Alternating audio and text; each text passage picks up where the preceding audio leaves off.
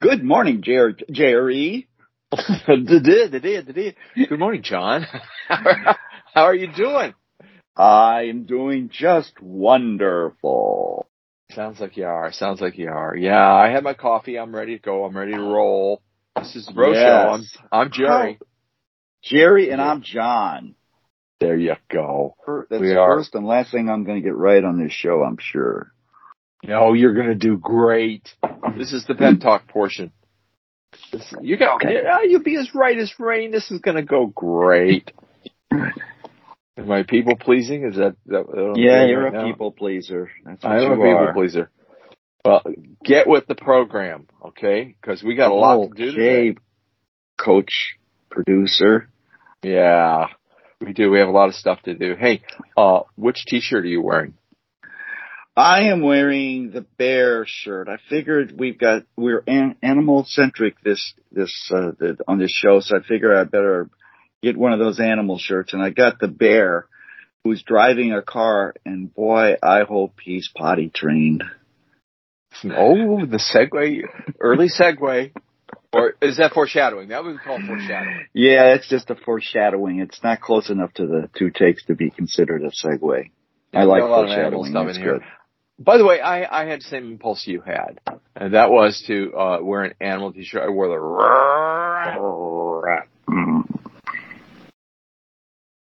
Be happy Very good. That. I think we're properly attired. Yes, you know about our sponsor? Yeah, we've got a sponsor, a Horned Lizard Canyon T-shirt that's put out by the Horned Lizard Conservation Society. Yeah. Which is stationed or is located in Austin, Texas. But it's about these wonderful animals that are a little endangered, not as much as they used to be because of this wonderful organization that does That's correct. Studies, promotes the continuation of this wonderful species. Mm-hmm. So, and of course we have our own special T-shirt, the Bro Show T-shirt, which only we have, and very select Blondie has people. It too. Blondie has it, and Sarah has it. She's part of the show. I call her one of the selected individuals, the special people that are allowed to have it. Ooh, special characters. It's not allowed. I don't believe in that. That's going to have to. I'm going to have to make a note of that. Amend your words. I need that on Thursday. I need that. Okay, well, this sounds like a personal problem. All right. Yeah. We have a lizard story.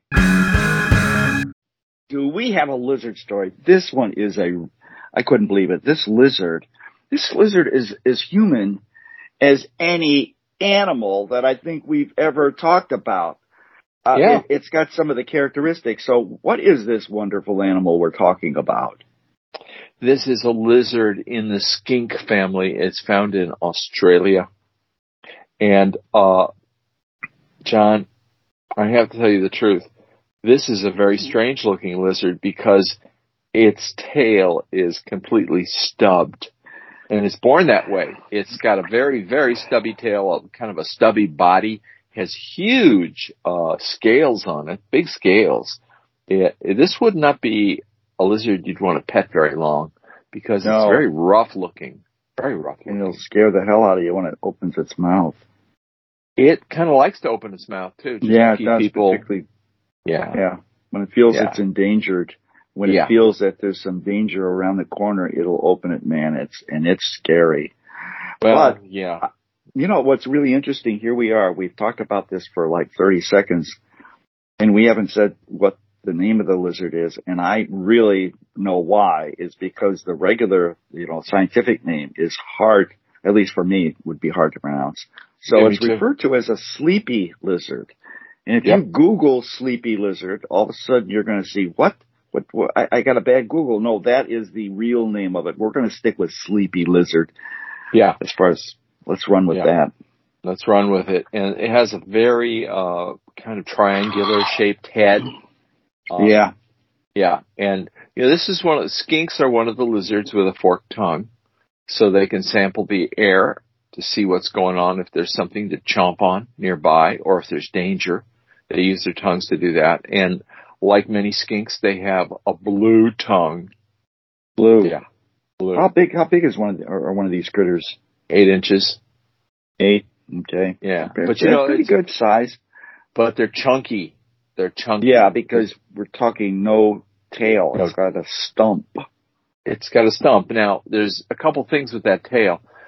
Like, there are snakes that do the same thing. They have a very stumpy tail. And then what they do is when they're in danger, they put their tail up like it's their head. Mm. So they use it to fake out someone who's attacking them. And they attack their tail, which is, not going to be as life-threatening if their head gets attacked. So I think that's part of the reason they have these stubby tails. But everything we've said so far about the sleepy lizard, none of it is nearly as interesting as 2 other characteristics. Right. And that's, the fact is that when I looked at it, I said, and you hear it, they refer to it as 2-headed. Well, it doesn't have 2 heads. No. It's like these lizards like to get real cozy. They like to hang real tight. Yeah. And not only so tight that what human quality do they really have when it comes monogamy. to? Yes. That was right. And it's not, this isn't like one and done. I'll come back and see you in a couple months. No. It's not normal reptile behavior. This is the only known reptile in the world known to display monogamous behavior. They mate for life. And they're very loyal to their mate. They protect their mate. Even if the mate gets run over by a car, they will stand guard out there over the body on the highway. Yeah.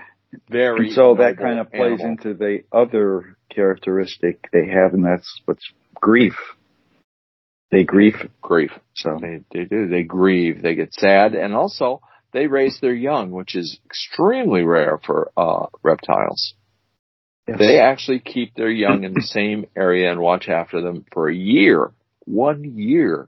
1 year, and these little critters are pretty self-sufficient at an early age. So the parents are doing this to properly rear their child. I think values. They're mostly instilling lizard values. They're instilling good, solid lizard standards or qualities of life. Yeah. I agree. I think this is probably one of the most interesting lizard stories. Now, okay, as I mentioned earlier, Sarah Reichelt down in Australia, she's got one of our lizard T-shirts. We made sure she got one. She contributes to the show. And so, along with Blondie out in Washington, D.C., she's got one of the shirts too. But we consulted with Sarah last night about the sleepy lizard since it's in her backyard. Number one, surprisingly, she knew nothing about the lizard itself. But she uncovered a more interesting story. And that is that kindergartners and nursery school kids in Australia play the game Sleepy Lizard. Yeah. Have you heard about this? I Googled and came up with a little bit about the game. Yeah, but other than just saying, well, that's not part of, it's cool. It's a trick to get young kids to go to sleep. They have a contest. Oh. Very good. Yeah. Glad that we have this little angle here. Yeah. Something from the Australia where they come from. Yeah. Hey, I'll tell you. You want to know how it works, the game? Yeah, go ahead. Yeah, here's how it works. Everybody, we're going to have a contest, and we're going to have a competition. And let's see, here's how it works. You lay down, and you be as quiet as possible, and the person who does it the longest wins. Okay, Sounds like lay down. Yeah. Yeah, it's a trick that's played world over. And they don't usually call it Sleepy Lizard. Sometimes they call it Sleepy Log. They have a lot of names for it. Yeah. But it's not as dramatic as I made it seem, but there it is. We got a little more intel. Yeah. A little more intel. That's all good. I think it is. The heck. Anything else you want to say? This lizard would be the best lizard for me to be in a 50s movie. Screw the Gila monster. Let's run with this one. I have to say, it does look more threatening. Yeah, and particularly when the way it opens its mouth would be so good. You figure you get one about, 10 times larger. and have them, romp and stomp. It'd be great. Yeah. Yeah. They don't. It'd be kind of like a mummy lizard, though. They don't move that fast. I don't know. We could take a little liberty on that one and rev it up a little bit. Yeah, rev it up. Put some coffee in its food. Coffee. Yeah, maybe a cattle prod or two. All right, we got a word. Hey, we got to get a word. The word is leitmotif. Leitmotif. Wow, what sort does it of mean? Motive would be part of what you think about with this word. Definition of leitmotif: a dominant theme or underlying pattern, quite often refers to music, a melodic theme associated with a particular character, maybe just a little riff that might be used in an opera. It's got a German etymology, and so as a result, Richard Wagner, the opera composer, is quite often known for using this leitmotif. But it can be more than that. It can spread to maybe, and I ran into the word in this book I've referred to before about the presidency of President Eisenhower, excuse me. And if there was a section, I'm right now in the section with the Vietnam War, which back then was called the Indochina War, since it covered Cambodia, Laos, and all points beyond. And so here's what it came out. During the 1950s Indochina War, President Eisenhower's leitmotif was assisting France without direct U.S. involvement. And so the book constantly goes through. He says, we're not going to put boots on the ground. No boots on the ground. No boots on the ground. So that would be the leitmotif. Boots on the ground. No boots on the ground. Wow. Okay. I like it. You probably have a leitmotif in your music composition. Oh. You don't know it, it's called trying to remember the words. And when that happens, you just keep saying the same old words over and over again. Why not? It works. Yeah. It works for the, who those brothers, for our age. Yeah. Yeah. The stars. That's a perfect one for music. Stars are. Baby Shark. I hate that song. I hate that song. I like the Sparks Brothers better. I got it into the show. I won't do it again, though. Once is enough. I like the Sparks Brothers. They do a lot of repetition also. Yeah, they do. That's a good one. That's even better than mine. You're absolutely right. Yeah, I like that. Okay. Enough of that crap. I think we got two takes. It's another animal story, which when I first read the headlines, it reads like breaking news. Scientists coming up with something that will help us with respect to climate change. And it reads like this is, something that's going to make the difference in our world. And although it will make a difference, how big that difference is, I think, could be debatable. So they need another study to figure it out. Yeah, so there's a study that was done, I think, by some agricultural scientist in, I think it's Germany, wasn't it? Yeah. New Zealand? Yeah, it's Germany, but they make reference to a couple other countries. Bottom line is, they learn to potty train cows in this study. Right. Now you say, why would you want to potty train cows? Well, it seems that what happens when you leave cows in a more restricted area, not much room to roam, they have a tendency to urinate on what they've defecated. In other words, the piss hits the shit, and that causes ammonia, which is bad. God, John. What's wrong? You put it so delicately. Yeah, you better take it over, Mr. Scientist, producer. Wait a minute, you were doing great. It's just yours works was a little coarse, but that's okay. That's okay. It's okay. It's an R. This will be an R-rated episode. What can I say? Okay, all right. It's not R-rated, actually. I think you can say those words if you don't say them continuously. When we were doing our warm-up in the green room, you mentioned something that is important, and that is cows have a means by which to control. They can hold their stuff. Yeah. They can hold their stuff. Now, they're not so sure about, I think they can hold both, but what they decided to dwell upon was urination. Yeah, when they sleep, they do not urinate. So as a result, when they noticed that, they said, wow, what we ought to do is we ought to train them to go into this little stall where that they will go. So I think the key first is to teach them to control, and then two is then, say, hey, there it is, go for it,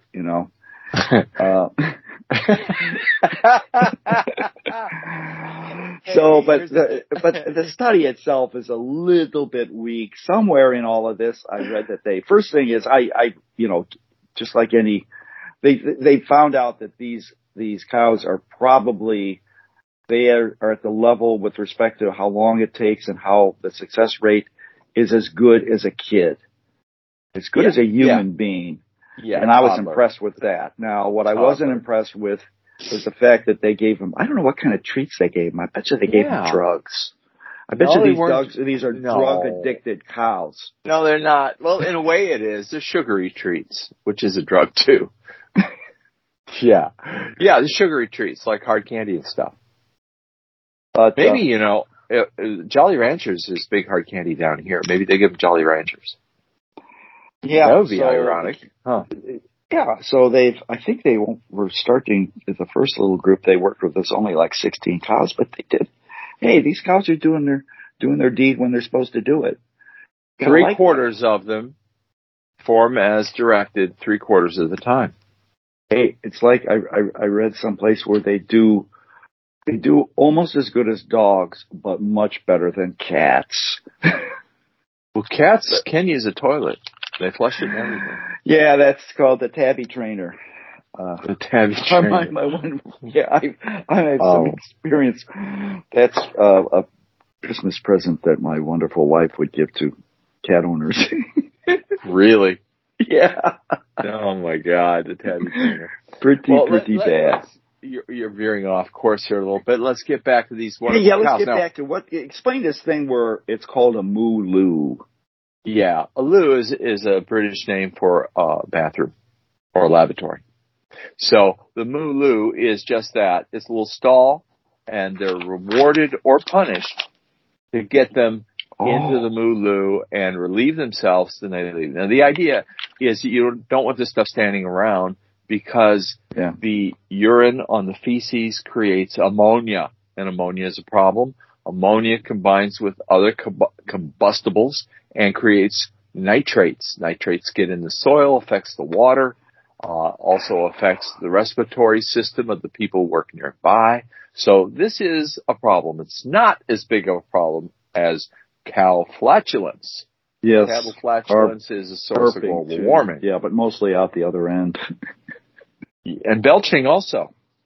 Yeah, that's what I meant. It's both, but I think if you look at the two, the out the other end, the flatulence is the bigger problem. They have admitted they're not going to be able to control flatulence. Yeah. Yeah. The other thing is, I think we need to make it perfectly clear when we said that they were rewarded or punished. Yeah. The punishment was not, now they didn't look like, use the electric prod or something like that, or stick something up the butt. No. They didn't do what they... God, you're really dingy today. No.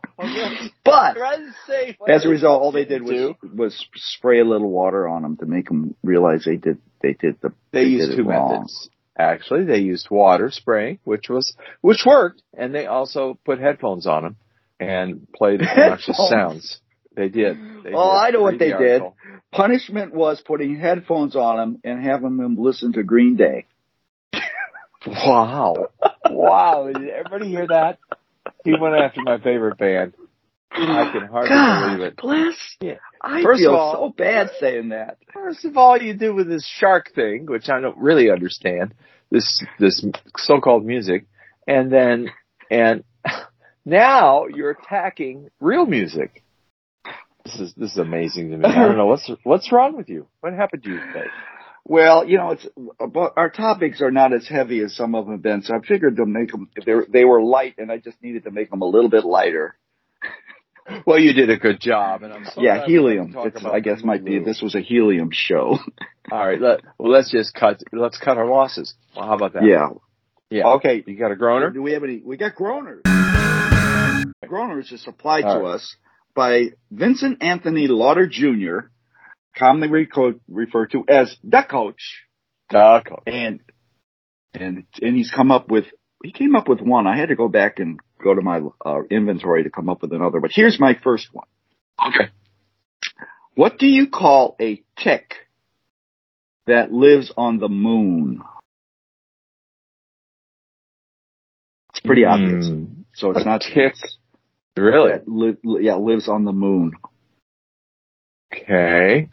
All I got is a lunatic. Yeah! Wow. Okay, let's go into that. That was the first question. That was only worth a couple of points. Let's go to one that's worth more. Yeah, that was about as good What as our do you two takes call? today. Yeah, you're on a roll. You're doing great. What do you call an anti-vax nanny? What do you call an anti-vaccination Annie?